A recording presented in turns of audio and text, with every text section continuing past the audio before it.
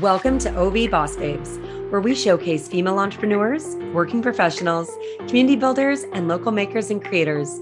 Our podcast is all about babes supporting babes, learning about community builders, and of course, female empowerment. Get inspired to the only podcast in the Ottawa Valley that showcases local babes in our community, and join our tribe of boss babes where everyone is welcome. Hello, and welcome to the OV Boss Babes podcast. Valley Eats goes beyond delivering food. They're there to bring new parents a hot meal who just had a baby, a busy mom who lost track of time and now she's got hangry kids, a greasy breakfast because you're way too hungover to get out of bed, a quick bite to a hairstylist who's been on their feet all day and just doesn't have enough time to run out and grab food. A variety of food choices for you and your colleagues' lunch meeting because Joe Schmo didn't want to have pizza yet again. And these two hungry friends didn't want the usual pizza delivery, and the time it was going to take for them to go out and grab a bite just wasn't in their schedule. And so the idea for supporting local businesses, delivering hot food straight to your door with the best customer service experience possible was born. They created a groundbreaking app and changed the concept that big city conveniences never make it to small towns. Please welcome Ryan Schmidt and Dan Renault from Valley Eats to OV Boss Babes. Dan and Ryan, welcome to OV Boss Babes. Hello, Holly. Thank you so much, Holly. Guys, thank you for being a part of this. This is a long time coming. It has been a long time. And I mean, I've had men on my podcast before, but not on like the OG OV Boss Babes. So this is a first. All right. Okay. We're happy to be here first. I'm excited to have you guys. I like being first. It's exciting. All right, so we go way back, and we're going to get into our story a little bit, but I want to get to know your story first. So how did the two of you guys meet? How did you guys get to know each other? Okay. You want to read that? Well, yeah, I can leave that. What happened was when I was running my photography business, I had a studio located downtown, and Dan's wife ran a yoga studio that was beside my studio as well. And at some point, I guess Dan ended up driving her into work every day and was just hanging out at her studio, and I had lost empty space in mine. So I told Dan, come hang out with me, because that way you're over here doing something and I was doing something. And then one day we were just kind of outside chit-chatting about stuff, and then we kind of discussed where this kind of came from. And see, I'm always hungry. And seriously, it was a hungry thing. It was, lunchtime probably, and we said, man, it's too bad we can't order this or that. And just out of the blue, we kind of said, hey, I could build it. And Ryan said, I could probably sell it. And we said, well, let's do it. And it was pretty much that moment where we jumped on it. Yeah, that's kind of like how the friendship built, is like from that one little conversation. Really? Yeah. Dan and I really didn't know each other except from our kids. Like our kids knew each other. Yeah. But Dan and I didn't really know each other at all until really we started discussing this.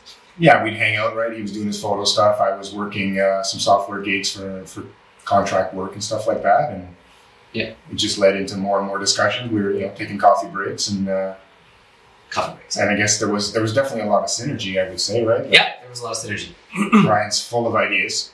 They don't stop. So what were your first impressions of one another? And I want you guys to be honest. Oh my God, I don't know. I just remember Jasmine being at my house after school. And Jasmine's your daughter. Jasmine's his daughter. And I just remember Dan always wearing sandals and shorts and working from the beach. Like that was the vision I had in my head when I knew Dan before we started. And that was true for a while. I did work from the beach. Amazing life. Yeah. He doesn't do it anymore though. No, there's no time for that anymore. No. Ryan was, fun to hang out with for sure. He was a fun guy. He was energetic. I like seizing the moment and, collaborating and stuff like that. So I think we meshed well for sure. Yeah. So Dan, you were hungry. Ryan, you're like, yeah, I could use a bite to eat. You realize, what can we order? Delivery options are so limited. You can get, takeout, and you can get pizza delivered to you. Yeah. But really, that was really it at the time. That was it. It was you could only do pizza delivery really in the area, and then Chinese food if they had a taxi company available to deliver it to you, right? But really, it was only pizza that was available, and we didn't like that option at all. So we decided, all right, well, let's figure out a way to make it work, and that's how it all came to be, really. So when did it start? What year was this? This would have been November 19? 18? 18, yeah. October 2018. Is when the idea came. Yeah. Okay. Right? So remember that. October 2018 is when the idea came. And then we launched January 2019. So in about 3 months, we put this thing together. Yeah. It was that quick. It was that quick. Well, it became urgent, right? We wanted to make sure, because we didn't invent this concept, right? We just thought, well, we're going to bring it somewhere where it isn't. Yeah. So we were a bit mindful of someone stealing our idea, right? So we were trying to capitalize on the fact that it didn't exist yet. So we honestly, definitely during the building stage, 18 hours a day. Oh, easy, right? Those first 3 months. I mean, not the long beyond that. Yeah, long beyond that. But I mean, it was a lot of at the office for long days. Well, I want to ask you guys that. Did you even realize how big of a concept that it would be and an undertaking with all the behind the scenes stuff? Because from an outside perspective, people just see two guys creating a food delivery service. You hire a couple drivers, you get a couple of restaurants to come on board, boom, the end. Yeah. But Wouldn't that have been awesome, Dan? Click a button. Because that was right? That's all it takes. That's all it takes. We did not predict what the eventual outcome was. We did think, hey, we'll just build it and then just let it go. And we were completely wrong about that assumption. I think we thought we'd be doing a lot more golfing than we do. Yeah. A lot more time at the beach. A lot more time. We did. We thought it would just be super easy, but it was the opposite. And I think once we realized that, we had to I think really understand what was happening, and now kind of what we had to do as business owners. We can't just do this, right? Dan and I were doing everything for a very long time. It was really mom and pop, right? Yeah. This whole thing was built with friends and they tested, right? Testing orders and drivers and that kind of thing. I was in Florida for that Christmas. Yeah. So I'm working. I can remember sending you screenshots from the airport with the POS tablet, right? Because we had to build 3 different products. We built, we built the vendor app, the courier app, the user app, and then we launched, and then we go, oh boy, now we need to manage it, right? So now we've got a stream of orders coming in. We can't see where the drivers are. We're building back-end tools where, Wait, so this is already rolled out and you guys are still implementing all these changes? We could not leave a computer, right? So it'd either be and I lived in La Paz at the time. Mm-hmm. So we would both be in the office from 6 o'clock in the morning. We'd go over to Jan's for dinner with our laptops, right? We had to be working while we were eating. And then it would literally be, Ryan would be, okay, I'm going to go home. So he would drive home and I would watch. And then when he got home, he would call and say, okay, you can go home now. And then I would drive home. But this was, we were delivering, we were bug fixing, we were selling, marketing. Yeah. It was way bigger than we thought we could just build it. It was way bigger than us just thinking hey, let's just make this thing work. A bit short-sighted. Well, I am really proud to say, and I always am proud to say, that I was actually one of your first delivery drivers. We're one of our first. And I have to talk about my experience because I look back on that because it's so new for you guys. It's new to me. Yeah. I was just looking for something to do. My husband was out west. I was like, maybe this could be a little way to make some extra cash, keep busy. So I saw that you guys were hiring. I thought, this could be fun, delivering food. One of the best jobs I've ever had. I still remember the time that you delivered to Dan's parents. Yeah. And the whole gift card. Because it was the floods. The floods had happened, and your parents were at the not the Best Western. Clarion. The Clarion Hotel, and they were there, and it was just such a horrible situation. Everybody was kind of coming together, and I remember thinking, what could I do? And I thought, I bet a bunch of their furniture is all ruined, so I think I went out and got them a winner's gift card. But I will never forget, though, driving around, sitting in parking lots, being and texting you guys, being is there another order coming in? I think Dan, you messaged me, you're you can go home. You can go home and wait till an order comes in. And you guys were still taking calls. You were still assigning the deliveries to everybody. I don't even think that there were more than maybe 6 restaurants that had signed on. I mean, now to think of where it's blown up and expanded, and we're going to get to that. But those very first months, you guys were the ones that were behind the scenes doing everything. Yeah. It was insane. Oh, It was insane. wild. What I remember most about your career days was, I guess it was probably morning sickness, and you popping some Gravol or something and being like, I'm okay, I'm going to do it, you know? Yep. Back then, the driver pool was probably you and maybe a couple other drivers, right? Yeah. So not having you on board that day would have been Detrimental. Yes. detrimental, right? Right, because I was in the first few months of my pregnancy with my first, and I remember like saying that I was going to call in sick that day, and you guys were like, is there any way that you guys like think you can pull it through? And I was like, yeah, okay, You did. let's do You it. did. You did. And then I kept saying that I was going to quit because I'm like, I'm expecting soon. Yes. And then I'd be like, And you just kept on driving. just kidding, I'm going to keep going. Oh my gosh, that's so funny. Well, you're great at it. You were. Oh, well, I did love it. And it's, I recommend it to anybody who's looking, for a side gig and, just to fill up some space. And like I said, make it some extra money. And And it's a great way to like meet new people too. Yes. Like, it really is. It's the customers you can meet can be so interesting, so dynamic, and just if you're that kind of person, it's kind of a dream. But That's what they do. not just the customers, though, the business owners. Because Yeah. you get to go in and you're chatting with the employees. You get to meet the owners of the Yeah. restaurant. I remember talking all the time to Amy from Valley Smokehouse. Yes. Lori at Mary Brown's. Yeah. The staff at Fiji Song, which I think it was because of Valley Eats that I actually knew how to pronounce Fiji Song's name. But it was just such a great experience. And I think that that's kind of, even what helped me with the podcast, because I'm like, oh, this could be something, and I'm actually getting to know all these business owners, and Yeah. I get to meet the people. So I think that that's a really great part of it too. Now, how many restaurants did you guys start with initially, and how many drivers? So we started with 10 restaurants on launch. So we had 10. We had the OG 10, and then I think we started with like a handful of drivers, like maybe 12 drivers. That might be pushing I it. can kind of remember we'd sit around this table, Yeah. right? Yeah. And onboard every single driver, and I'm going to say 6. Yeah, 6. Okay. 6 on launch day. 6 on launch day, yeah. And I would name names, but I'm not. But I think I remember all Yeah. 6 of those people. And it's funny because of those 6 people, like half of them work in the office for us now, Amazing. right? Which is just an incredible thing as a business owner, is Yeah. to be like, you started off driving and being a courier for us, and now like they are integral parts of how our business runs. It's just incredible. Now, in terms of how many we have now, different story. Restaurants, I think Partners is up to over 230. Over 230 restaurants. 230 restaurants are on the platform, and over 300 drivers are moving around. Across all of the markets we serve. Over 300 drivers. Yeah. From the initial 6 to 10. Yeah, Oh my word. That's incredible. it's pretty awesome.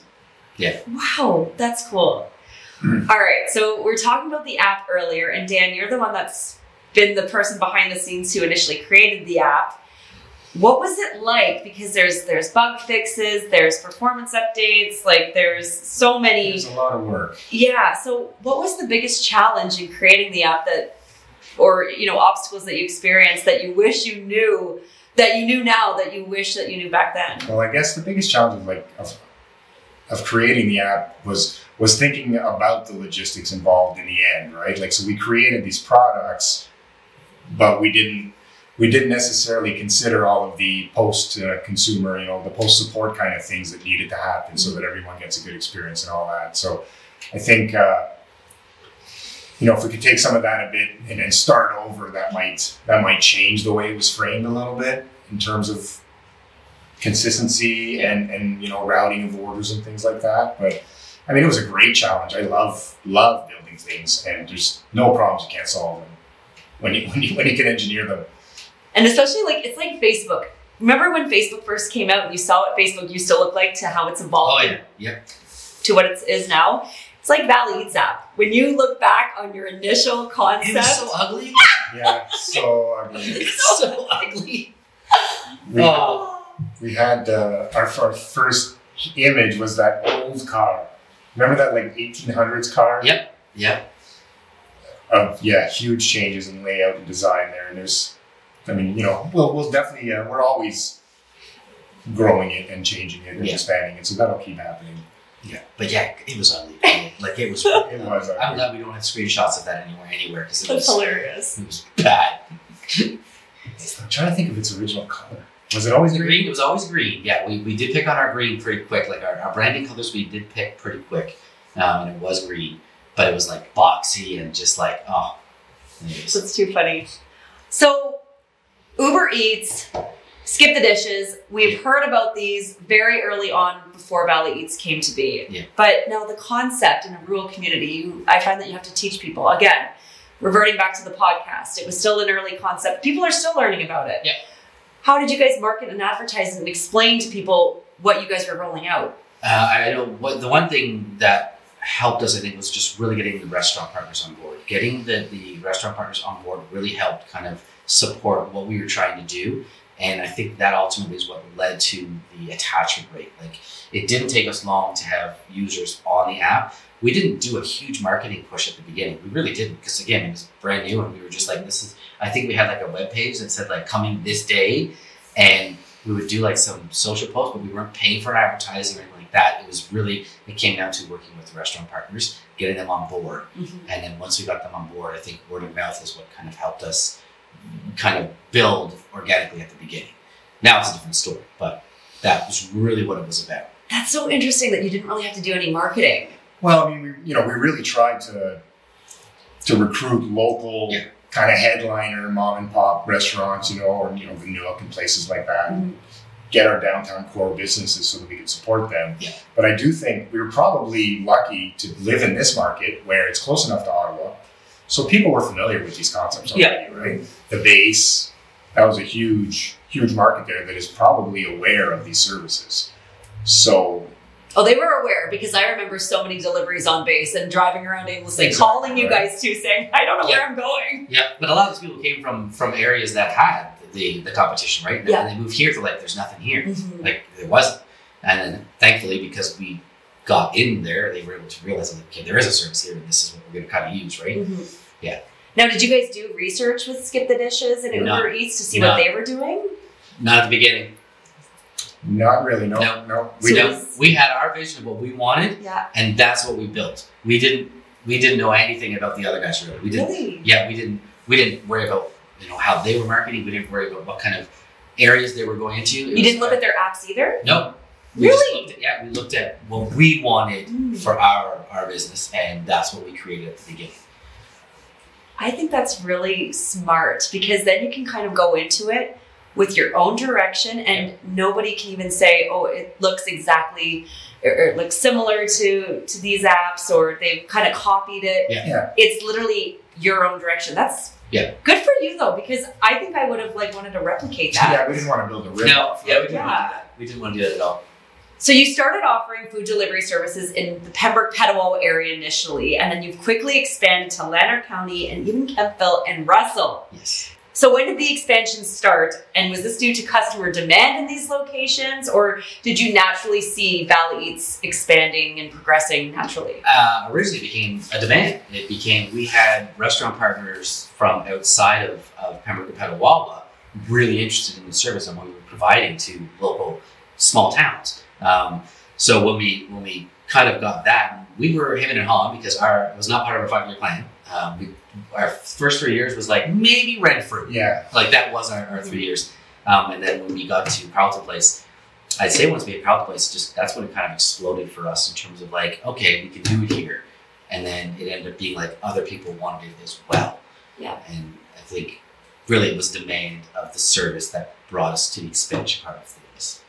Yeah, a lot of it was relationships with the restaurant owners in those markets. They would reach out to us. When we started in Carleton Place was our first expansion. We met with the owner there a few times, and together we came up with a plan. He recruited other partners. Yeah, he worked with us to find other restaurant partners that were interested in that area as well, right? Which made it great for us because then we had someone else that was on board with what we were trying to do and kind of help get that area up and going quicker than might be possible with just one person.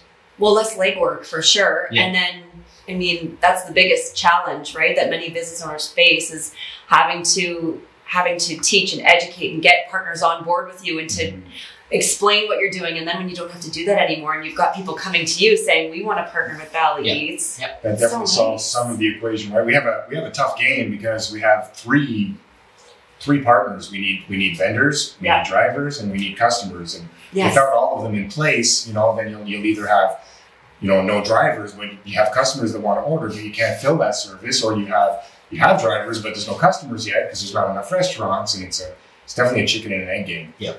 Now, what about expanding, guys, beyond the Valley? Because, like I said, you guys have done a little bit of Ottawa, like Russell's in Ottawa. You've done Lanark County, of course, Ottawa Valley. But would you guys maybe think about expanding onto North Bay, North Hastings? So when you think about like North Bay and Belleville and areas like that, those aren't our target markets. Our target markets are small rural towns, right? So when we look at expansion, that's the first thing we look at. So we look at, okay, like what's the population there? Does it fit kind of what our focus is as a company, right? Which is, again, supporting local and small rural places. So North Bay wouldn't make sense to us at all. Plus, they have the bigger guys out in that way. So it's not a market that we would want to tap into. But we can look at areas surrounding and then we kind of edge our way through and get into the places we want, because our focus has been Eastern Ontario, Southern Eastern Ontario for the last little bit. I think now for us, it's a matter of going nationally and starting getting to other provinces and seeing what we can do with the service we provide in those areas in the next few years. So that's what's next for Valley Eats then. I feel like we're jumping ahead here.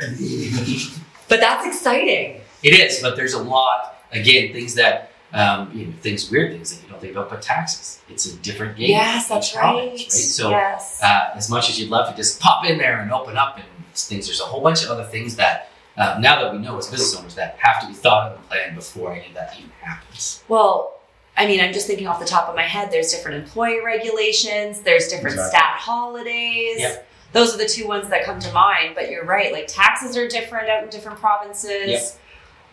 Ooh. Yeah, so that's a big undertaking. That is a big undertaking, which is why we're not rushing into it. Oh my goodness. I would just want to stay like central, like in Ontario before venturing out down that road. There's still some room, right? But, excuse me, there are some things that we have noticed trend-wise in this industry, and some of the businesses that had kind of popped up during the last 3 years have now disappeared. So it leaves us an opportunity to go into these areas that are no longer being serviced by companies that were doing it before.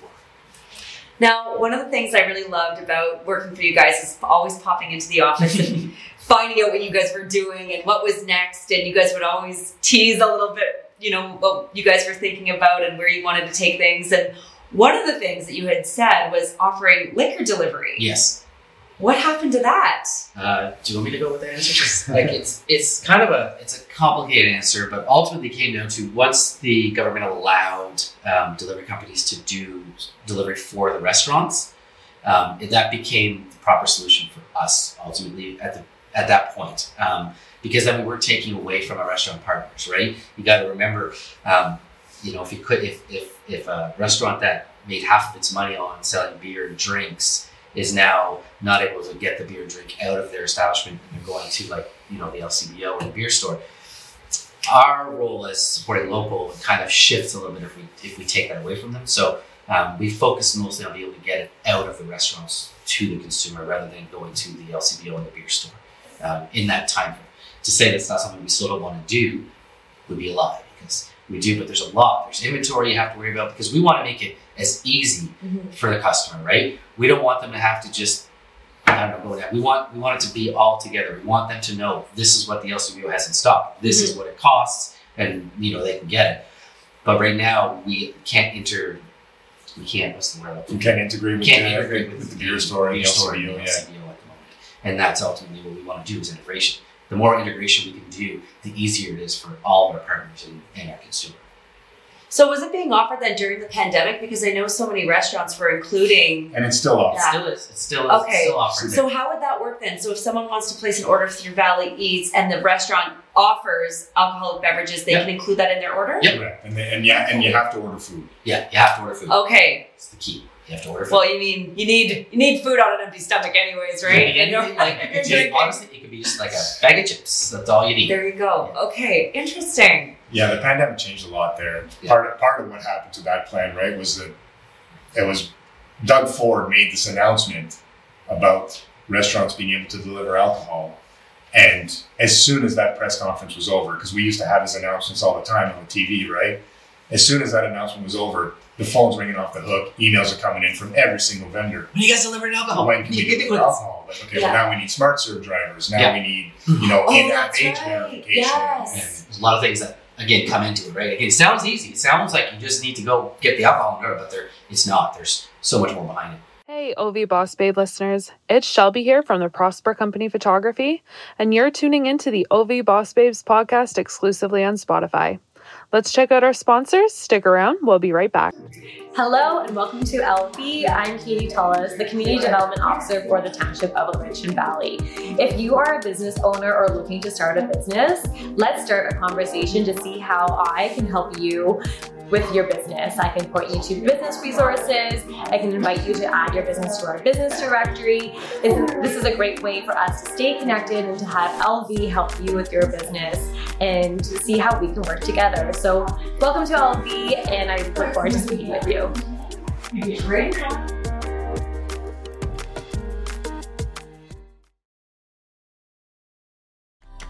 I make it look easy, baby. I'm good at keeping my cool. Down, I make it look easy, baby. But I'm fooling you.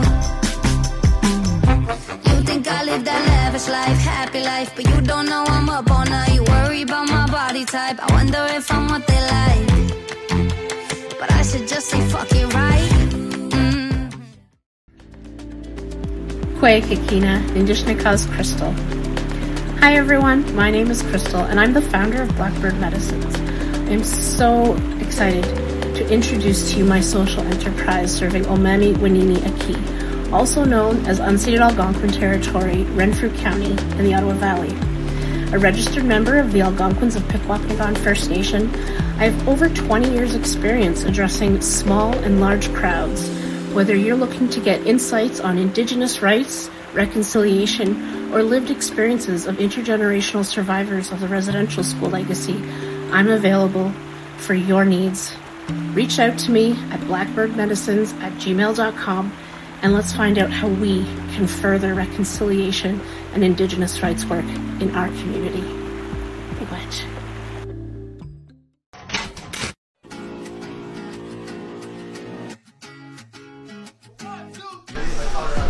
And I basically just signed my life away. There's no going back now. Such a fun crew. I came here last summer to do the tandem here and absolutely fell in love with the staff. Such nice people, and it's exactly the kind of people that I would want to surround myself with when it comes to doing an extreme sport like skydiving.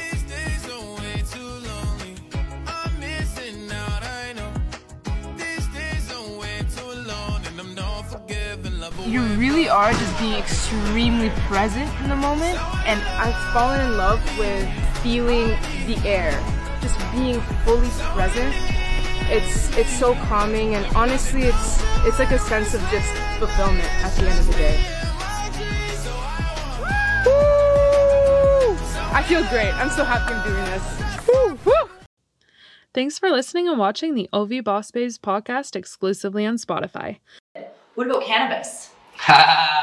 So again, there, right? Same thing. Currently, the what we know of the Ontario law for that is that only the establishment that purchases it can do the delivery of it.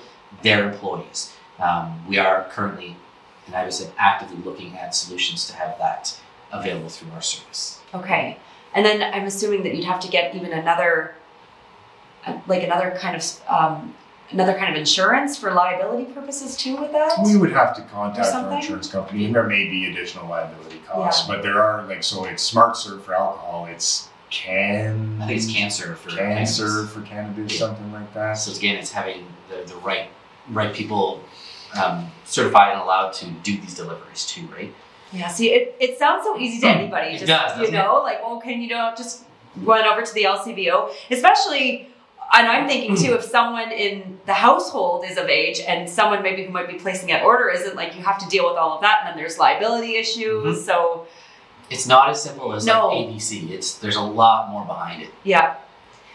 Now, I also remember remember Valley Eats offering delivery of other items, one being dog food, because I remember talking to the ladies at End of the Leash and they were offering that service, which I thought, that's amazing, especially for I was thinking for myself, like a pregnant mom who can't be lifting all that heavy dog food, Yep. Or just finding the time to go out, and so having that delivered to your door. So that kind of started, I guess, right? Like, was that the first? That was the first Indian Product? shops, I think. Yeah. And then this is. Oh, sorry, Dan. No, that's okay. I was going to say that's probably the first non-human food vendor. Yeah. And is this kind of what started or what kickstarted Valley Shops? Yeah. It really came to how can we provide the service for the restaurants the same way we can with the other businesses in the area, retail specifically, right? How can we basically ensure that if you want, let's say you want to, you need some diapers, right? Or something like this, right? If we can get it delivered to you like in an hour, in a good time frame and all that stuff, well, we've done better than the big delivery companies. And that's how shops kind of came to be. Is like, how can we provide this service and be better than bigger people, but still support the local and focus on the local side of it, right? So right now, all the shops are all they're locally owned businesses that we want to help get their services and their product out to people the same way we were getting the food out to people. So this is already rolled out. Yeah. What can people all expect? For it to grow. It's for more shops to come on. And yeah. Especially with the Christmas shopping season coming up there, we've definitely got some new vendors on the way. Yeah. A lot of that was from, like, how did shops kind of start also was more and more requests from retailers, and we didn't want to bury them in our restaurant listings, right? We had to come up with a way to separate that. But the shops, where's that going? I guess we're, again, integration, right? So a lot of these retailers use things like Square and Shopify and different, they already have their own platforms. So we're actively working on solving those problems for them. Which again, you think it'd be easy, right? But it's not. It's not easy just to integrate with somebody. The dev teams had to spend like weeks just figuring out how Shopify could inject that menu or their products and us be able to display it on our app to make it convenient and easy for everybody, instead of one of our people having to like input every item separately, right? Because that is not efficient and it makes no sense. So End of the Leash specifically, I think when they launched on the platform, it was very manual. Yeah.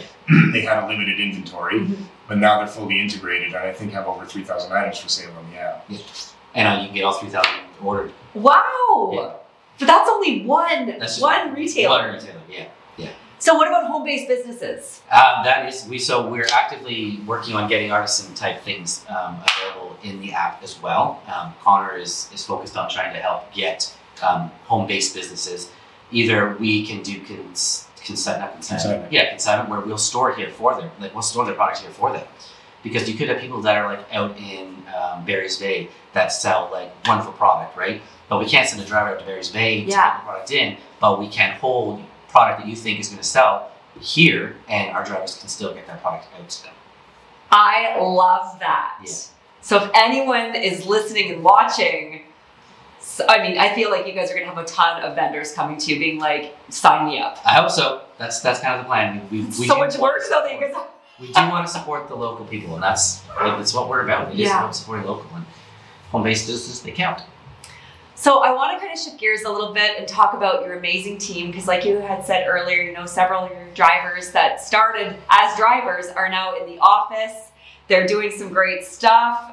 So let's plug why Valley Eats is such an amazing place to work and all the perks that you guys offer your employees. Oh my goodness, I feel like that's like really biased here. That's not fair. Well, why is it a fun place, a great place to work? Because it's so much fun. I think we like to have fun. It's all about fun and collaborating. I mean, obviously we're getting our jobs done, but we make sure it's happening in a fun way. We do. Our flexibility is amazing. Like, really, when it comes down to the work-life balance, for me, that has always been an important thing, because mental health is really high on my list of like making sure things are okay. So when it comes down to like the flexibility of your shift, your hours, things like that, that's one thing that is, I think, top-notch for what we do is we will be flexible for you in the best possible way, and it's important. We have Babs who came in today. He was actually off today, but came in today, and the reason she was supposed to be off is because we're flexible with, sometimes she has to work a little bit longer on the weekend, and it's not fair that she has to continue working if she's been working all these other hours. So we're very flexible when it comes to kind of working with that and making sure that you get your time. Yeah, life comes first, right? Yeah. Now, do they get discounts on food delivery or anything like that? They do do get get discounts. discounts. They do get discounts. We order lunch fairly frequently. Yes. We play games in the office. We have a mini putt mat that we can play with. Ben often brings in his video game systems. He's got every system imaginable. So right now, I think we have the N64 on There's GameCube. GameCube up right now. Yeah. GameCube's in the office, so there's always usually there's a whiteboard somewhere with like a list of high scores that we're tracking, and we have I think it's printer paper, thermal paper. Yeah. But it's in a roll, a baton-like roll, and it's wrapped in gold. So we pass that around as the trophy. Yeah. That's so fun. And I know that when you guys were downtown, as well as when you moved to your current location, you guys had All Yoga. You had teamed up with them to offer some yoga and some stretching and all that fun stuff on the lunch hour or at different times during the day, which is nice. Yes, it is. Get moving. Yeah. That's so important. Okay, I want to shift gears a little bit, guys, and talk about negativity, negative reviews, customer complaints. My food's cold. My food wasn't here on time. All the things I that make us received the proud. wrong order. How have you guys dealt with that? Dan. It's hard. It's hard. Those things make me sad. They do. Yeah. I want everyone to have a great experience, and there's just so many factors involved that it's not always perfect. But how do we deal with it? Well, usually it's just take some time. Take some time. One of the things that we do very well is that we do reply to negativity as well, right? Like we're up front with it. If we get a Google review that's really bad, like we are looking at it and we're actively replying to that customer, and we are actively trying to be like, okay, what caused this? How can we make this better, right? And we do understand that you can't make everybody happy, and that is a hard thing to grade. But we do take that negativity and we do build off of that. We do help make the product better by looking at that potential negativity and things like that. But in this day and age, though, it is easy for anybody to say, you suck. It's easy. Everybody can kind of hide behind it and just be like, this is it. We'll always reach out and very seldomly get any feedback beyond you suck. I think it's important, though, to respond to comments. It because is. I always think back to the fire documentary on Netflix. I don't know if you guys ever saw it. Yeah, you saw that? He just got out of prison, too. What's that? He just got out of prison. Oh, did he? Yeah. Oh, he's out. Wonder what he'll be doing now. Yeah, really. But I just think back, like, when they were deleting all the comments and all the tweets that were coming in, and I thought, that is so bad publicity, like, for yourself. Like, you are just setting yourself up for failure when you're not responding and you're not taking ownership or accountability and just saying, hey, how can I fix it? Yeah. So I think it is good, to not delete those comments or ignore them and to, to reach out to that customer, because you're going to have someone that's going to maybe be potentially a repeat customer. Yeah. You're going to make someone happy and fix the problem. And you're also maybe, like, we're in a small town, word of mouth. Someone's going to say, you know what, I had a bad experience, but Valley Eats, like, they credited me, or they did something to make it right. Dan, I even think that you ran out back in the early stages to go re-deliver an order that was mixed up. Like, you guys will literally be showing up on someone's door to say, I'm going to make this right for you. We do want to make it right. We do want to make it right. We try as hard as we can and do the best we can to make it right. Now, you guys are both dads. Yep. You're parents. You guys have kids at home. And being an entrepreneur can be really hard when you're trying to juggle that work-life balance. I'm constantly finding it. I mean, my daughter's only 2.5, and I'm already getting slaps when I'm on my phone and I'm trying to juggle. Like, even though she's in daycare, I'm still answering emails whenever I'm with her. I'm taking meetings and phone calls, and she's screaming in the background. Yeah. My husband is trying to adjust to this life too. Yeah. It's hard, Yeah. especially when your partner's not an entrepreneur and they don't understand it, or friends and family don't understand it. Yep. But the people that matter are the kids, as well as your partner too. Yeah, absolutely. So how are you guys navigating that? I know, I think with me, about 2.5 years in, I had noticed the toll it had taken on my family life when we started. So I made it a priority that I, basically at 3 o'clock, they were priority to me. And unless it was like what I would consider a fire, I didn't spend my evenings kind of looking at what was happening and doing things like that, because I did know what toll it had kind of created in my household. So to me, it was important to make that adjustment. And now it's a balancing act for me. It always is, though. Yeah, it's definitely gotten a lot easier, right? We have an awesome team to help us with these things now, but in the beginning, definitely challenging. But there was only Ryan and I, so for the first 2 years, for sure, it took a toll on everyone. But Michelle, my wife, was quite helpful and understanding, and we, I think, all realized or knew that this wasn't going to be forever. Yeah. Right. We would eventually build a team that could help support the whole thing. And we have an amazing team. But yeah, I remember even weekends, right? Yep. Like we had to rotate weekends. There was no doing anything social. It was Saturday night. I was watching the computer. Yep. And next weekend it was Ryan's turn. Like it was. Yep. But this is your baby. Yes. You guys have built this from scratch. You guys have seen it take off. You've built a great team. You're letting everybody do their job. But how do you guys find it to be able to take a step back and say, they've got this? I find that difficult. Dan, yeah, you find that difficult. I'm more of a trusting person. I like to step away and be able to trust the people that are there to do it, and that's kind of a quality that I can sometimes be bad, but good at the same time, because it helps people kind of learn a little bit quicker as well. It's definitely something I'm working on, actively working on. It's hard. It is hard. It's so hard. Because you have a vision and you have an expectation for your brand and all of the things that fall behind it. And it can be really hard to not just trust people. I mean, trust is a big thing, but just execute the operation correctly. Yeah. Mm-hmm. And it's all about that comes down to who you hire though. That 100% comes down to the team that you surround yourself with. Because if you surround yourself with a team that can do it, you're going to be okay. And we have a team that lets us do it. You do, and you also have a team of employees that you've been able to retain because, we were talking about, and we keep reiterating, you guys have people that have been here right from the get-go. So obviously, it's a place that they want to be at. They like it here. They enjoy it. Yeah, they're here for a reason. Yeah. So I know you guys kind of talked about your vision, where you guys see yourself going, expansion across the provinces, and you just see more services being added. But what about you guys? Where do you see yourselves in terms of being involved? Well, Dan and I, our goal is to be able to I think golf all the time. I think that's kind of the goal. I can't deny that. Yeah, no, any business owner's vision should be to be able to build a sustainable business that you can step away from and it can still be successful, right? So when Dan and I get to that point, I think that would be very exciting, but it's not there yet. No, we still a ways to go, but I think maybe smaller scale in terms of being able to just continue to let the team do what they do, right, and be more of the overseers, right?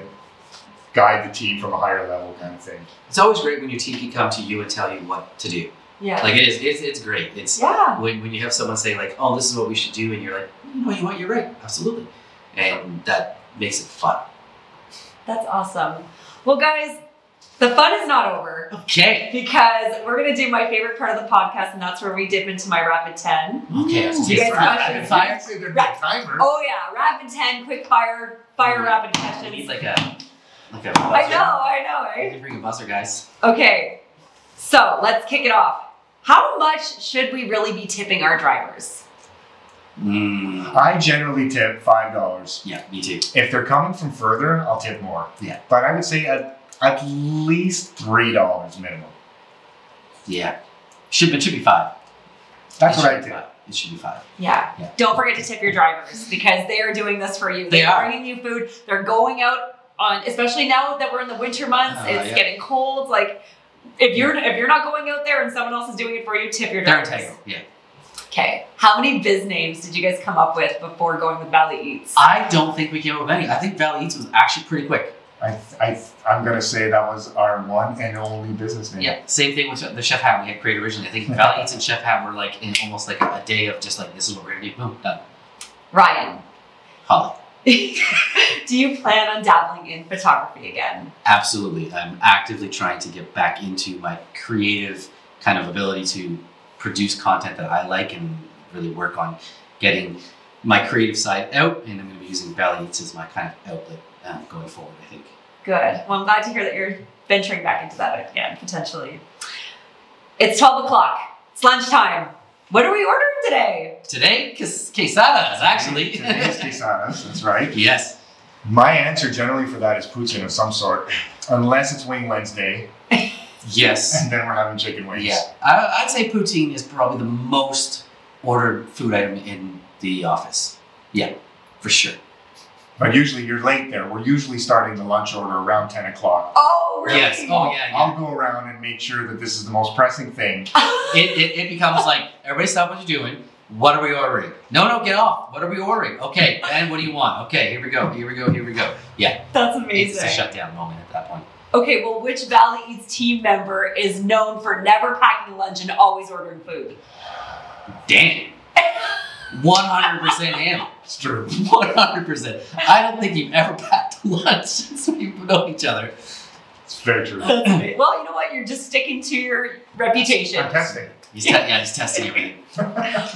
The pandemic was not only good for business for the pandemic was not only good business for Valley Eats, but it was also great for helping restaurants. You guys actually potentially saved a lot of restaurants from closing down. So would you say that 2020 was your most successful year yet? 2021 would have been our most successful year. Revenue-wise, it's interesting you say that because Yes. I mean, the pandemic was just full of challenges. Oh, it's bonkers for us. The demand far outstripped supply, I bet. right? And constantly. And so, I don't know. I mean, financially successful, maybe. Yeah. But I think successful from a business standpoint, 2020 was a challenge for us because the growth, the expansion, everything that was needed. Dan and I thought, oh yeah, we could do this. But I think ultimately, in 2021, we realized that We're better off without it. yeah, we're better off to do it this way than I bet. the other way. Well, because, and the pandemic talk is a whole other conversation itself, but essentially you guys were really one of the only businesses that were considered essential that could keep going. Yeah. Mhm. You guys and healthcare workers, and you guys were the forgotten ones. Yeah. Honestly. Everyone was, which is great, we were all supporting healthcare workers, but your drivers and your team, you They guys were were out really there. working They were behind out the scenes trying to get everybody food delivered to their doors. Yeah. And on time, and Yeah. all these things that just really, it was just a challenge. Trying to get hand sanitizer at the beginning. Yeah, my God, just things like that, Yeah. hand sanitizing. There, ultimately, I think we had to move a different spot because we were growing so quickly that we couldn't fit people in the old location and still follow guidelines and all this kind of stuff, right? So it was a lot of challenging. Yeah, this question did not belong in a Rapid 10. Who was the first restaurant to partner with Valley Eats? Jenna and Carrie's. And Gary's. Oh! We used to hold secret meetings there. Yeah, we did. And I think we held the secret meetings and I think we ended up talking to her during the secret meeting and ended up getting her on board pretty much I love on board there Jenna. right away. Jenna's such an amazing community partner. Yes, she's a great community She partner. is. Best gift a customer has given to a delivery driver. Depends on what you like, I think. I don't have an answer for that Yeah, one. I don't even really. I'll have to ask your team. What have Yeah. they been gifted or anything other than a really hefty tip? Well, I know some of them gifted visual things, that's for sure. Yeah. Oh, get into detail. Yeah. No, I don't think we should get there. Customer showing up naked to a door. I don't know. Those are the ones that stand out in my head are those ones. I mean, there's been some massive tips Yeah. for sure. What's been the biggest tip? There was just recently there was a massive $80 tip just recently Mhm. for I think was it the Sealand order? Was it that order? I think it was that order. Someone had ordered Sealand, it's a frozen food. He Yeah. offers great selection, and a customer ordered, and I think left the driver an $80 tip. That's amazing. Yes, Mhm. amazing. Oh, that would make someone's day. Yes. That would make someone's day for sure. Okay, Dan, this one's for you. can we create a special Ottawa Valley Boss Babe podcast code for listeners that are watching and tuning into this episode? We sure can. Yay! We'll just need a much shorter promo code. Yeah, OVBB. Okay. There we go. Here, I'll make a note. That was a smart way to ask. That was. When you have them on camera, you can't say no. That's right. And who is one local boss babe, male or female, that inspires you guys that you guys think that everyone should know about? Well, I know with me, everybody knows Em already from Picket Fence, but like she's pretty awesome when you think about like going from the small little store in the mall to what she's kind of built now. To me, is just it's an amazing endeavor that she's gone through and created. That for me, I think is amazing. But we have so many amazing people. It's hard to just pick one. I know. You know what I mean? Like it is. Yeah. It's not like a fair thing. It's not, I know. I mean, Emma is doing some pretty great stuff, and I'm going after her very, very shortly for an in-person interview too. I've been gearing up and waiting for her. I feel like she's probably wondering why I haven't approached her yet, but I know there's so many wonderful community mentors and supporters and just people in the Ottawa Valley. We're so lucky to live here and to have so many great services like Valley Eats and so many more. But I know. I understand the not wanting to play favorites, so I get it.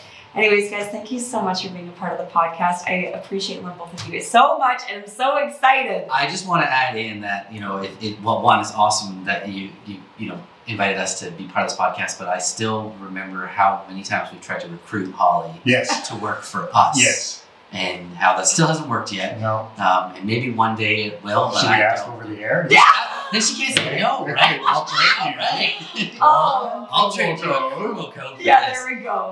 No, I mean, when you drove for us, Holly, you know that we absolutely love you too. And Thanks, Holly. thank you very much for taking the time for us to too. Absolutely. And we have a gift for you. Oh! Yes.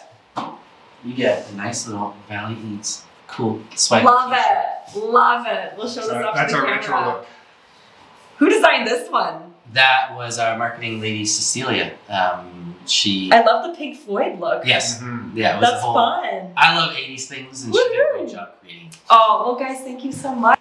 Everybody, thank you so much for tuning into this episode of OV Boss Babes podcast with our guest, Valley Eats. If you guys have not yet placed an order for food or local services, products, be sure to do so. Log on to the app and sign up and get your order in. We'll be back next week.